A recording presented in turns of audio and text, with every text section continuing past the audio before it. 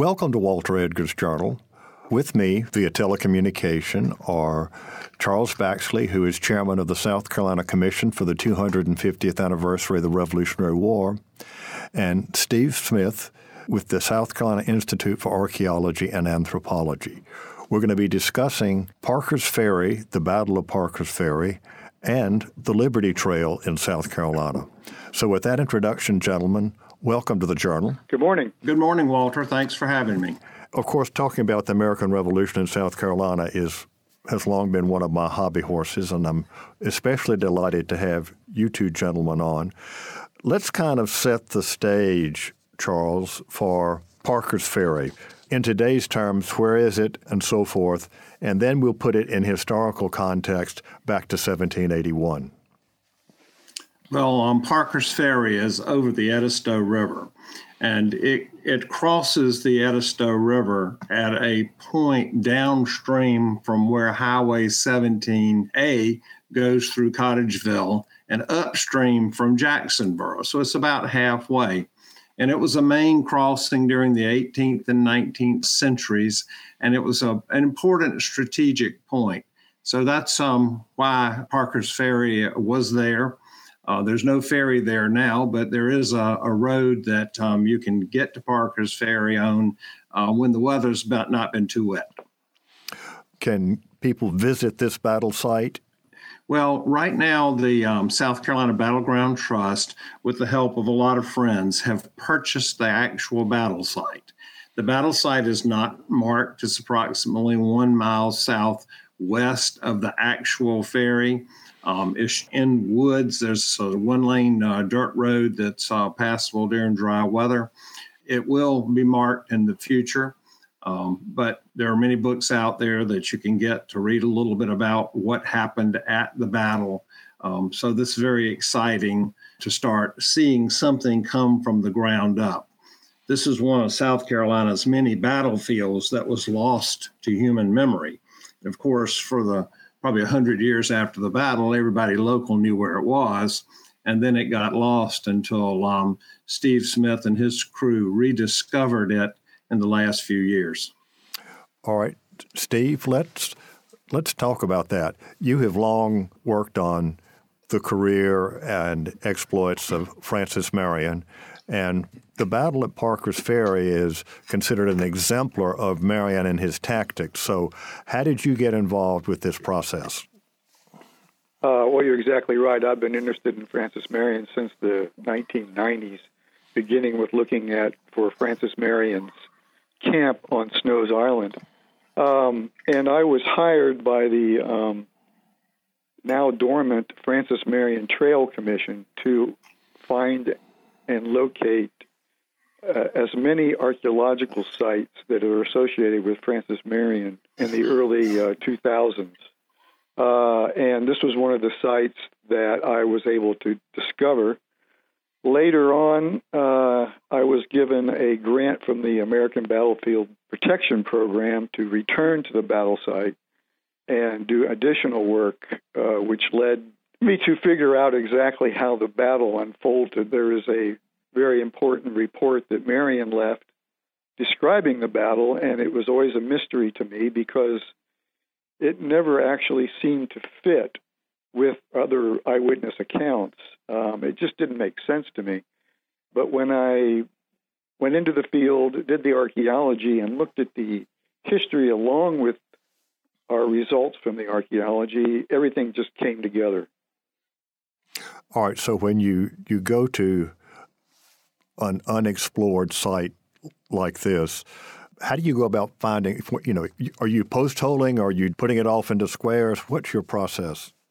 Well, both those processes are standard archaeology, but in the case of military sites where we're looking for evidence of military activity, the most efficient and best way to do such sites is by using a metal detector in a controlled manner. We block off areas.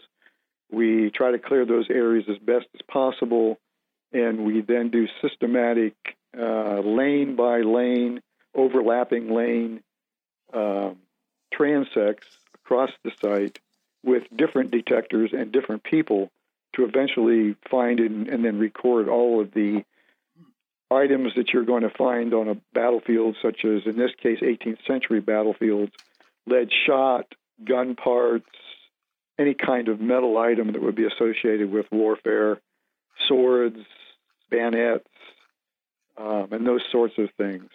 And that's what we're able to find at this battlefield, which helped us to determine exactly what happened. All right. Is the dirt road that's there now, is that the causeway that Marion referred to in his description of the battle? Yes, it is. It's amazingly there. It's obviously much wider than it was at that time, but it is there. And interestingly enough, and most importantly for my discovery, was that the site is located at a T intersection, and it's the intersection of the Parker's Ferry Road and Round O Road. And I was intrigued by that intersection. And as a result of the archaeology we did and looking at the history, I'm convinced that Marion purposely set up the ambush on that T intersection for the purposes of being able to effectively use his cavalry, which were all swordsmen. There are actually places of higher ground where he could have set up, an ambush along that road, which would have placed him firing downward towards the enemy. But this was a perfect location for the people he had and the resources he had to surprise and ambush the British. It really is as you say, an exemplification of Marion's tactical genius. Well, you're talking about a highway intersection in the 18th century, and I'm sure 21st century listeners will say, what kind of roads? Well, actually, colonial South Carolina had a relatively efficient road system. Every parish, which was the political subdivision of the colony, you had to serve on a road commission, and you were responsible for maintaining bridges, ferries.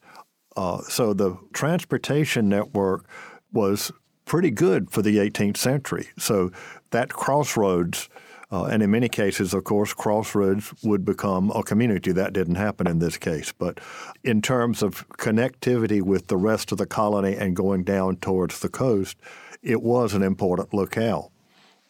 Yes, and as Charles pointed out, this was a well-used road going back probably to the early part of the 18th century, like 1718, I think, or the 17 teens anyway, is the first indication of anyone actually establishing a ferry there. So it was a well-used road. The British and the Americans both went up and down that road throughout the war.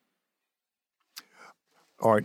Charles, let's talk about what's going on in South Carolina in 1781, leading up to Parker's Ferry.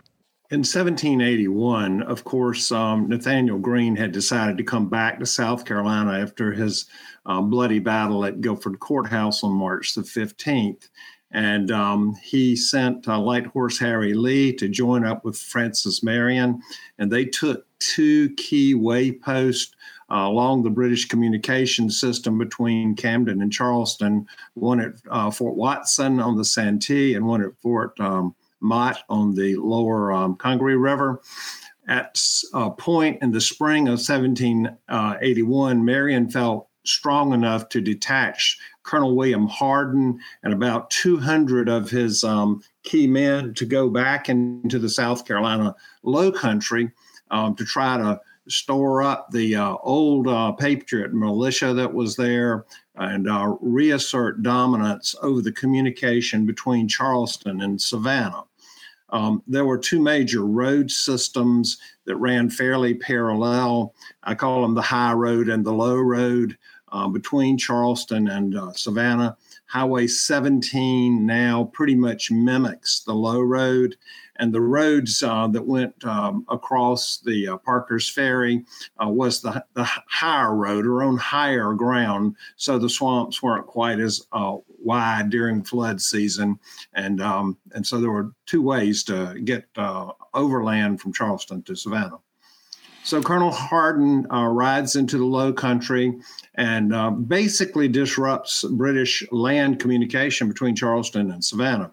He wins a string of victories and is able to control commerce, interrupting commerce, capturing Fort Balfour on the Pocataglio River on Highway 17 now, which, by the way, Steve has also done some nice work on, and is able to dominate that part of South Carolina. Unfortunately, several things happen. I think you've talked with Chip Bragg about his book on the capture and hanging of Isaac Hayne. That was a big incentive.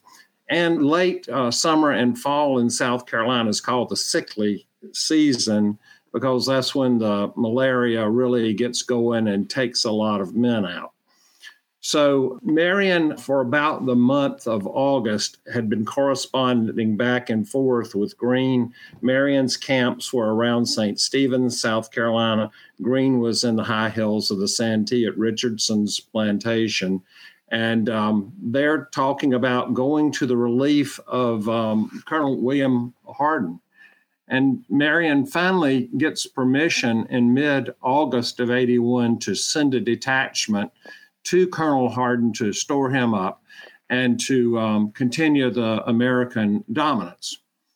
At the same time, both Camden and 96 have been evacuated, and thousands of loyalists with their families and their personal property, which is what they would call their enslaved African Americans at the time, poured into the Charleston area.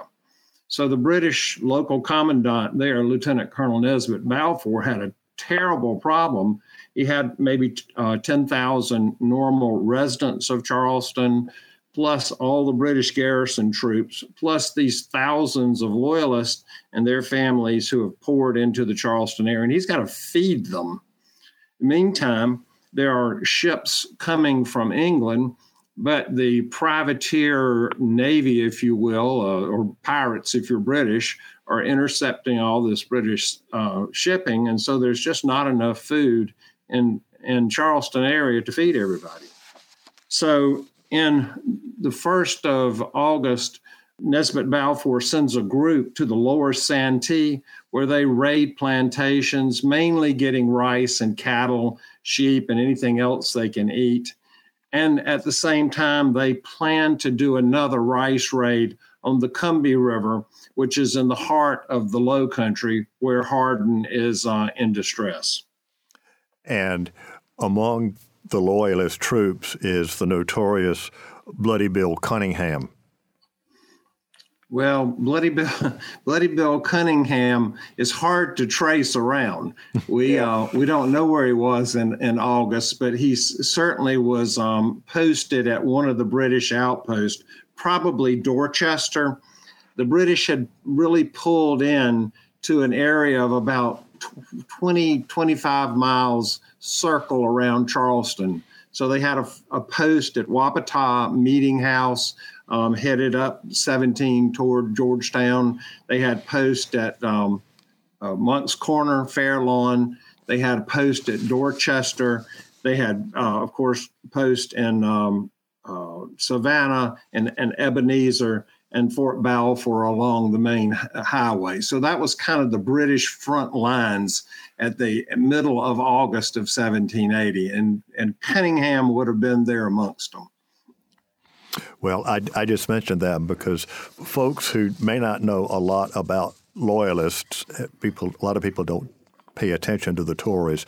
The name Bloody Bill Cunningham is pretty well known, but it's amazing what has happened to the British occupation of South Carolina in 18 months since Charleston fell. The situation, as you say, the British have been reduced to a small perimeter around Charleston. But with those refugees are Loyalist troops, and they've got a fairly sizable number of British troops, including Hessians. Is that not right? Yeah, the British, have leased these so-called Hessian troops from the German principalities who are King George's cousins. And we generally group them all together and call them Hessians, the guys from Hesse Castle. Normally, the troops, since they're expensive for the British, act as garrison troops. But the situation is so dire for food in Charleston that the leader of the rice raid south of Charleston to the Combahee River is actually a Hessian commander. And so it's pretty unusual in the South to have the Hessians in command. But that's exactly what happened in this particular case. His name was Lieutenant Colonel Ernest Leopold von Bork. Even Marion had confused who the Hessian commander was in his report. But from later British reports, we know that that's who was in command of this rice raid. Let's move now to the end of August. Marion has, about 400 to 500 troops now?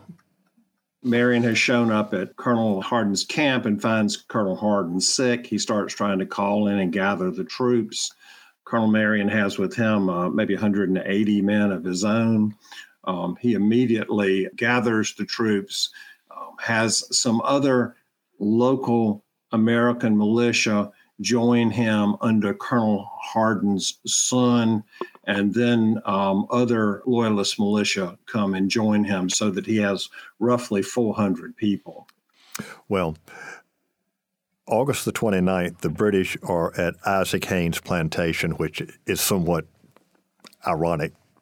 The man that they had hanged in Charleston.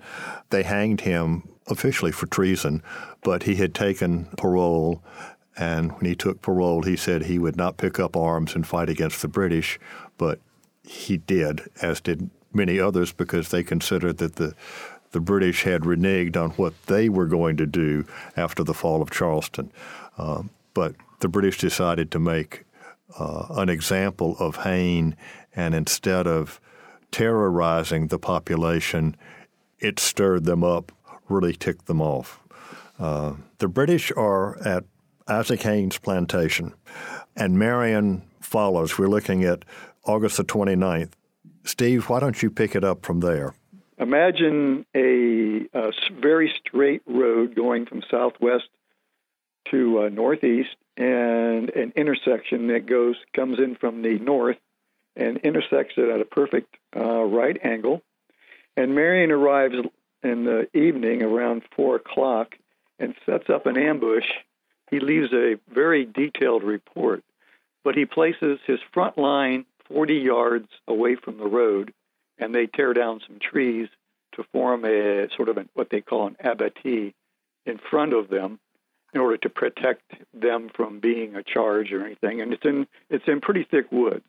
So 40 yards off the road, he puts his main line in a straight line, and then he has Major Hardin's men retreat about 100 yards behind that front line next to the road. And then behind that line, he places his cavalry on the road, and these are all swordsmen. And here's the plan that's really unique. What he's planning on doing is he knows that the British are coming up the road, probably either 2 abreast or maybe 3 abreast on a narrow road in a column, and they're going to be marching along that road, and he's going to wait until the front van of that line reaches his extreme left on the front line. Then they're going to open up fire, and that'll completely have Marion's front line firing 40 yards off the road directly into a column of British soldiers. Then Major Hardin, which is 100 yards behind that line, is supposed to come up and commence firing at the rear of the Loyalist forces, with Major Cooper and the cavalry being able to use that road to come in behind the entire line and support and trap the British. So Marion would have a first fire, beautiful shot along that British column. Hardin comes in behind him, and then Cooper comes in behind that. It would have been a devastating ambush. Unfortunately, as the battle unfolded, there were about 100 of Cunningham's men up at the ferry, and they knew that the British column was coming up the road. So at dusk, a few of them came down the road, and they saw some of Marion's men, that front line, and they fired at them. And Marion's men, unfortunately, fired back. So you're in a dark woods, and night's closing in, and fire like that's going to travel along. The noise of that fire is going to travel a long way. Those few soldiers of Cunningham's men, the loyalists, turn around and go back up the road as fast as they can. Marion releases a few of Major Cooper's men to chase them up the road and keep them moving up the road. However, by that time, the British column had heard the fire, and the British infantry got off the road momentarily while the British cavalry, these were South Carolina loyalists, and they came charging up, mounted dragoons, into Marion's ambush. And they took that fire, that first fire, point blank practically, and they were crowded on that road and couldn't turn around. So both an eyewitness of the battle, Sergeant Jarvis, and Marion said that they had to run the gauntlet through Marion's ambush. So they couldn't turn around, so they ran forward back up the road towards the Ferry site. By that time, the regular infantry came up, the British infantry came up, and now at that point, Marion's front line is perpendicular to the British that are coming forward. They deploy to the left and right on the road. They bring up their artillery. At this point, Hardin's men were supposed to march forward, but according to Marion's report, they did not. And in the middle of this battle, as Marion is trying to get his men positioned to be able to fire against the British, in other words, turning his line from east-west to north-south, turning it 90 degrees, he probably refused his right flank in order to begin to face the British. One of Marion's men cried out that they were being flanked on the right, which would have been where Major Hardin's men were. So Marion had to withdraw back to that line where Major Hardin was, and then continue to fall back because Major Cooper's cavalry did not move. But the British had taken some heavy losses by that time. All of the artillerymen, which were Hessians, and the artillery was probably positioned on the road, had been killed. All the artillerymen, the British, had been killed. So the British also decided to retire, and they fell back down the road. So neither one had the battlefield at the end of the battle. Marion, by that time, he'd been short on ammunition, so he decided to retire. He says in his report that he marched up to the road and held the road for a couple of hours. Then, the men being exhausted and him being short on ammunition, he retired up the Round O Road for the evening. The British say that they held the battlefield after the battle, so there's some controversy there. The two other interesting parts about this is that when we did all the archaeology, we found almost no lead shot on the north side of the road. We found all of the lead shot from Marion's fire on the east side of the main road. So that helps to explain how the battlefield unfolded. Marion and the eyewitness both said that they ran a gauntlet, and a gauntlet generally means two-sided, that, this gauntlet is something you run through. The Native Americans would put people on both sides of a line, and they would force them through the line, and the Native Americans would beat them and that sort of thing as a means of torture. So the general idea of a gauntlet is two-sided, but in this case, there was no two-sided gauntlet. And when you think about it, that makes a lot of sense, because if Marion did place his men 40 yards off the road, he would have had his men firing at each other at about a distance of 80 yards. And I don't think that Marion would have had his militia on both sides of the road at different locations, which is the special forces could set up what they call a Z ambush, in which the front line is on one side of the road and the back part of that line is on the other side of the road, so that confuses the enemy. But that would have been, in the middle of the dark with militia, a very, very risky thing to do. Another thing is interesting is, since that lead shot was all found to the south, that means that when Marion fell back and someone yelled that they were being flanked, my interpretation of that is that Major Hardin did indeed follow orders and try to come up, and that's what the front line of Marion's men thought was people who were flanking Marion's left flank in that case. Well, it was getting dark. Yes, it was. By that time, it was dark.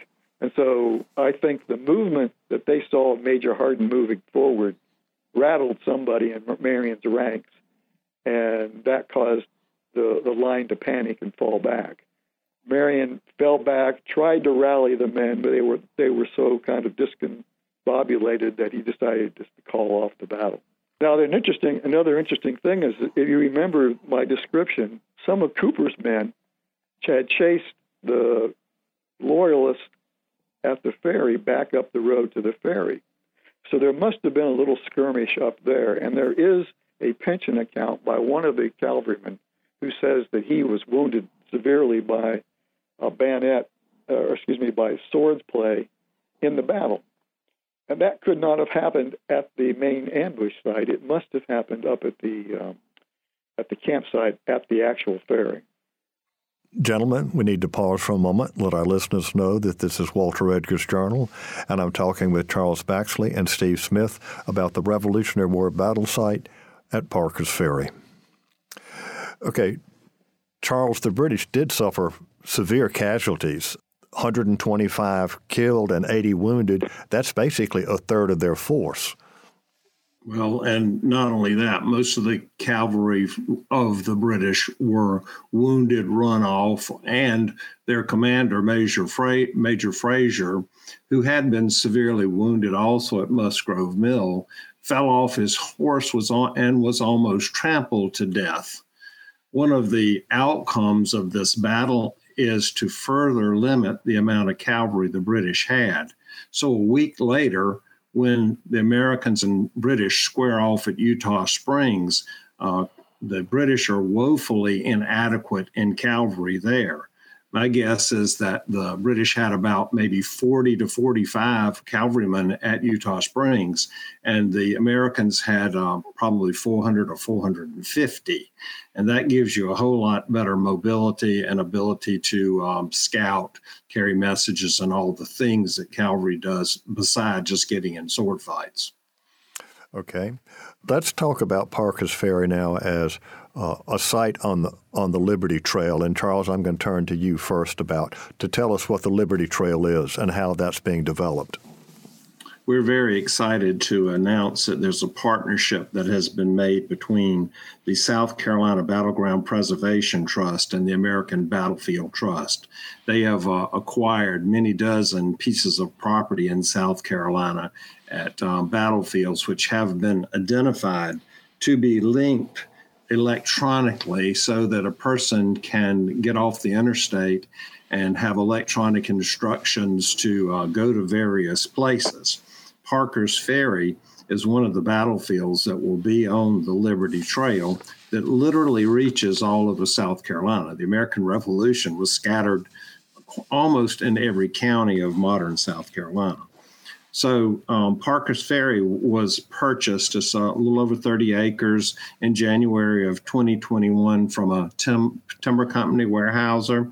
And they were very generous in cutting a specific piece out that Dr. Smith identified as the core battle area so that it could be permanently preserved, developed into a park, and interpreted for people who go there. So we love Parker's Ferry because Marion's reputation is that of a fellow who does a lot of ambushes. Having looked at his military tactics, my opinion is that he used many, many different types of tactics, but Parker's Ferry is clearly a successful ambush because while the British lost a third, it appears that Marion maybe lost 1% of his men, or maybe 2%.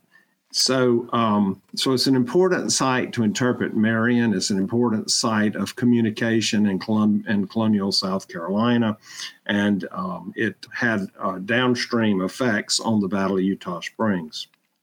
Well, one thing that I'm interested in what Steve said about people were, since the battle, who held the battlefield. Marion really didn't care that much. I mean, his were hit and run, and staying behind to claim this is my battlefield's not really what Francis Marion was all about. Correct. There was no need to hold the battlefield. He had accomplished what he'd wanted to do. Charles, given the work that you have been doing with the Battlefield Trust and the Liberty Trail, there's another site in the Low Country that's just been added to that. It's at Monk's Corner. It was the Colleton property. The Colleton property in Monk's Corner is called Fair Lawn Barony and then Fair Lawn Plantation. Fair Lawn Plantation is located at the head of navigation on the Cupper River, and so the British could ship on the tides by boat from back and forth from Fair Lawn Plantation to Charleston. So they made a major post there, mainly for supplies, but men and supplies were shipped. So they would come on ships to Charleston, up by schooner up the Cupper River to Fair Lawn, and then they would go overland to one of the landing points on the Santee River, and they could go up the Santee River to Granby, which is in Casey, or Camden, and places like that. So the Battleground Trust and the Lord Berkeley Land Trust have acquired approximately 80 acres of the old plantation, which includes a beautiful extant earthwork redoubt that the British developed there partially in defense of the plantation. Of course, the redoubt is maybe a half an acre, and the plantation was maybe a square mile or two. And so it was mainly for a place of refuge for the soldiers that were garrisoning the site in case of attack, which would happen in November of the same year. Is it not true that the fort at Fair Lawn is, other than 96, it's the only actually existing Revolutionary War fortification in South Carolina, British fortification? Yeah, there's actually one more. It's not as clearly visible as Fort Fairlawn or 96. There is a small redoubt at a place called Dunham's Bluff, which is directly across from Snow's Island. And the remnants of that still exist. And it was a redoubt that Marion built early in the war, probably in 1780, when he was in his partisan warfare period there in the fall. And you can go to a place called Dunham's Bluff and see that. And where is Dunham's Bluff nearby? Oh, boy. It would be across the PD River from Johnsonville. Okay. Off of 378. All right. Is that going to become a part of the Liberty Trail as well? I don't know. It's currently under the ownership of the Department of Natural Resources. Okay. The one problem with Dunham's Bluff and accessing it is that the road is not an all-weather road. And it's clearly in the floodplain of the PD River because it's exactly right on the PD River. There is another extant Revolutionary War earthwork in South Carolina at Purrysburg. And it's right on the Savannah River, too. And it's amazing to me that it survives because it would probably flood pretty severely when the Savannah River floods. But it has survived 240 years now. And so we're blessed. The redoubt at Fair Lawn, though, is certainly the most intact and the easiest to interpret. Charles, this wasn't exactly on the agenda today, but since you are the chairman of the South Carolina Commission on the 250th anniversary of the Revolutionary War, would you like to give us a prelude of what you folks have got planned? Yeah, our commission right now is focused up on a couple things. Number one, the promotion of the American success in the American Revolution is going to be international. And so we're going to have thousands of visitors who are interested in this aspect of our cultural heritage come to South Carolina. And so we know we've got to get ready for all these visitors so that they can not only see and understand our stories, but to walk where their ancestors walked and learn the story of how the Revolutionary War in the South won the war and changed the political expectations of the world. So we want to get ourselves ready by developing the parks of the Liberty Trail and, for example, discovering ones like Parker's Ferry so that folks can go there and see where Marion fought. Our second thrust is to discover and tell these amazing stories of the American Revolution in South Carolina.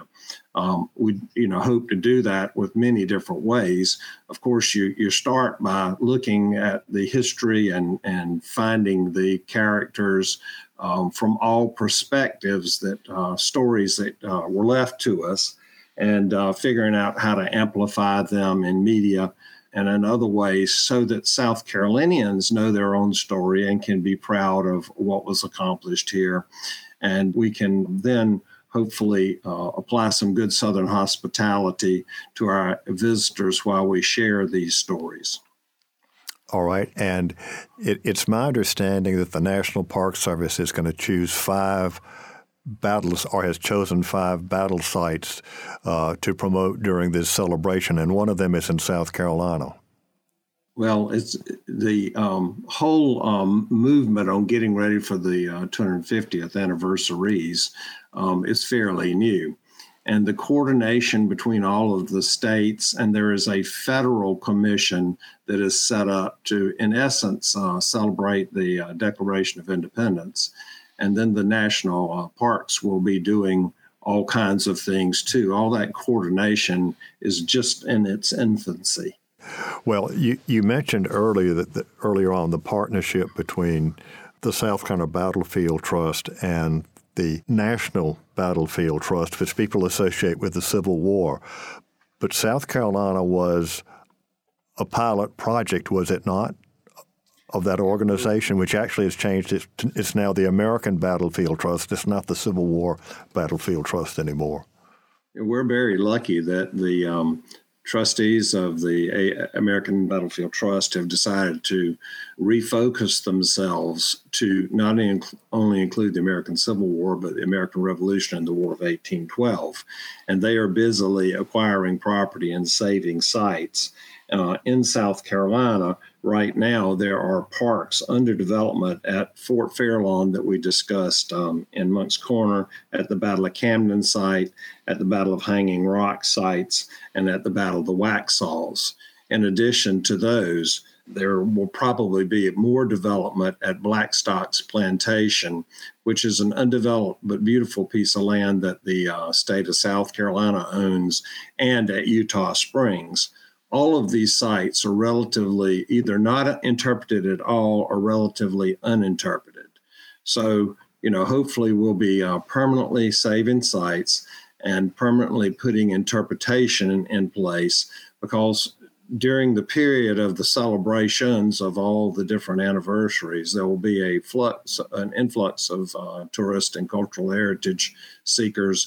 But I suspect that once we put the infrastructure in place and are willing to share that knowledge, that we'll have people coming from South Carolina for many, many, many years. That is exciting, very exciting. Now, Steve, you mentioned that you got into looking at Parker's Ferry because of your work for the Francis Marion Trail.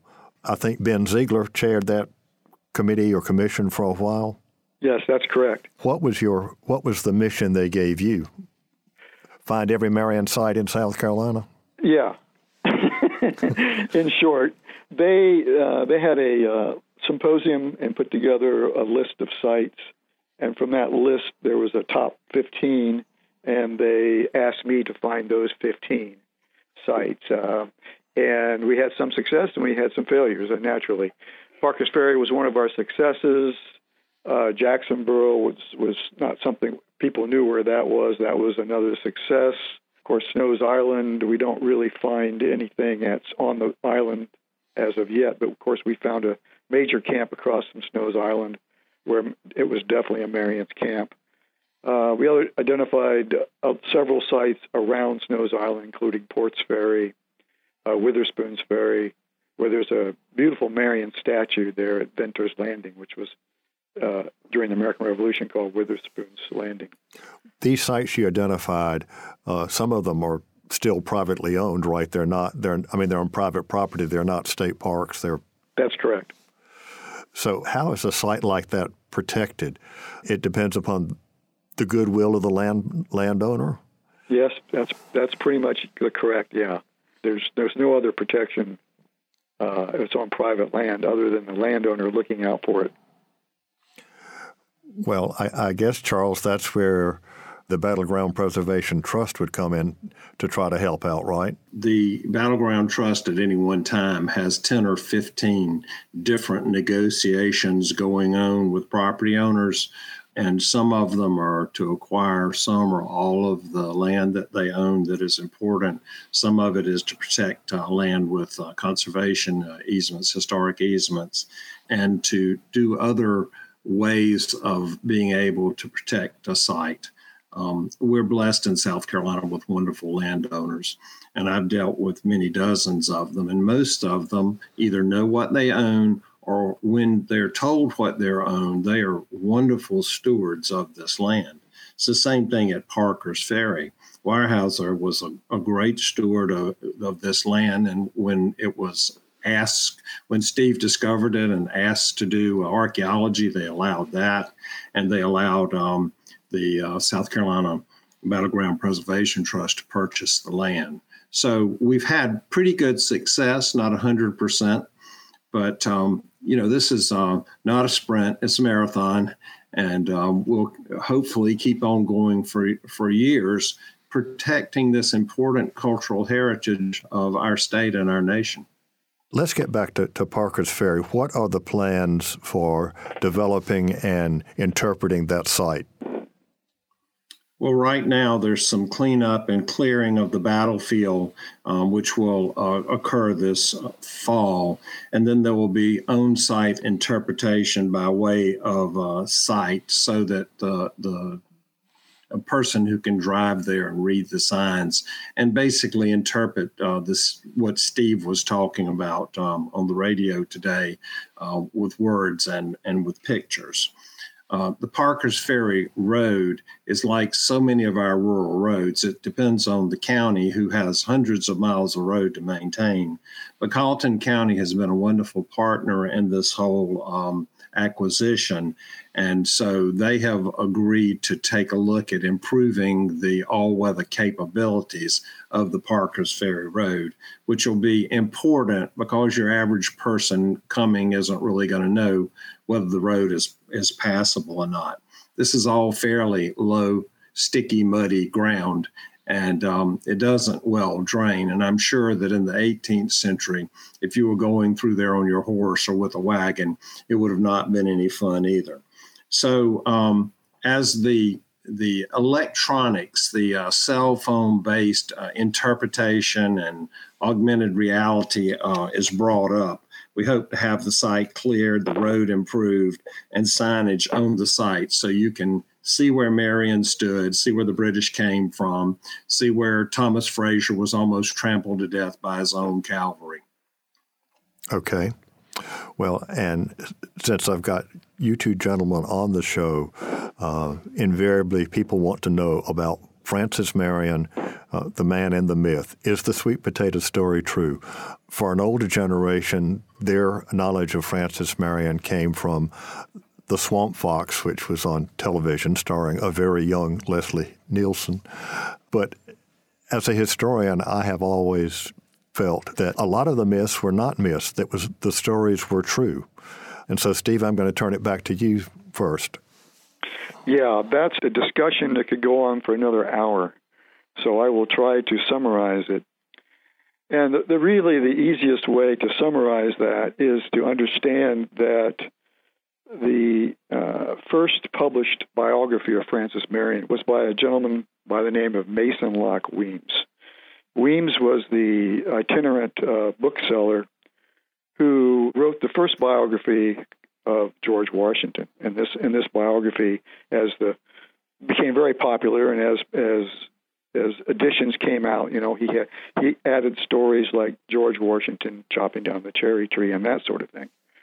And because of the popularity of that book, he was looking for another book that would help sort of identify heroes that would bring together this new nation called America. And he ran into Peter Ory. Peter Ory was one of Marion's sub-commanders, a colonel who was with Marion throughout the war. He had written a memoir of his exploits with Marion. And the two got together, and Weems said to him, "Gee, I'd like to publish your memoir."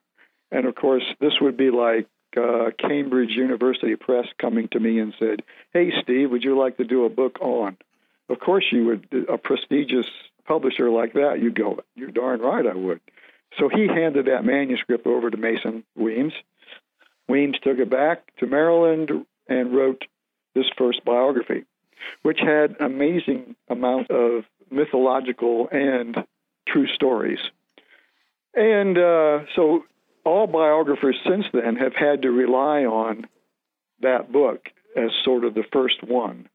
There had been a short sketch done by William Dobbin James, another one of Marion's men, which was first published in a short part of David Ramsey's history of South Carolina in the American Revolution. But this one was the first sort of popular one, and I've studied this book in great detail. This is the one that people took west with them. I once did a settlement history of a part of southern Indiana at a military base called Camp Atterbury, and in this early history, one of the founding members of that county was known to have come into there and settled down, and he only had two books, and that was the Bible and the biography of Francis Marion under Mason Weems and Peter Ory. So this was a popular book and it's still in print today. You can find it everywhere. I don't know how many editions that Weems produced, but it's, like I say, it's still in print. Having said all that, there are incidences that occur in there that are factual, and that's the intriguing part of studying Francis Marion, is trying to tease out the true stories that were in Ory's manuscript that Weems used and the mythological stories that Weems added that may or may not have any fact at all. Of course, Ory's manuscript has been lost. I've spent years trying to trace it down and run into dead ends. There may not have been one. Peter Force Papers has a list of letters that were used, that James used, that Ory used to put together this biography. That may be it, but I don't think so. I think there are actually three manuscripts of Peter Ory. There's the list of letters. There's his later memoir after the war that he wrote, and then there's this manuscript that was lost by Weems. So that's the short version. Now I can get into all kinds of subtleties about Francis Marion and how that book interplays, but like I said, that would be a long discussion. Well, it wasn't just because of Weems, but Marion did become a national hero. A New England poet wrote the Song of Marion's Men. Right. So Marion was a hero in real time also. There's no doubt about that. I'm just saying that his popularity nationwide was greatly enhanced by Weems's book. Also, the paintings by John Blake White and the paintings by William Rainey, Marion crossing the PD, and Revolutionary Militia crossing a river, and the Ride of General Marion. All these were popular early 19th century paintings, which, again, captured the imagination of the American people. All right. Well, Alfred has given me the wind-up sign, gentlemen, and so I'm going to ask for any last words before we sign off. And Charles Baxley, I'll talk with you. Well, I wanted to give you an idea of what the Congress in Philadelphia wrote on October 29th, 1781.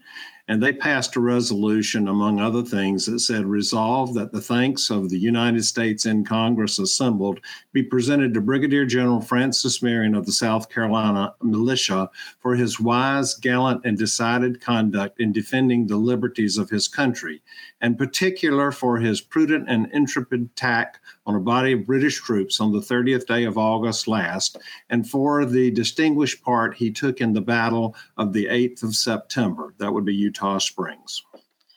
Okay. Very good. Steve? Yeah, it's an excellent wrap-up. I just thank you for inviting me to speak a little bit about Parker's Ferry. All right. Well, Charles Baxley and Steve Smith, I would like to thank you both for being with us today on The Journal.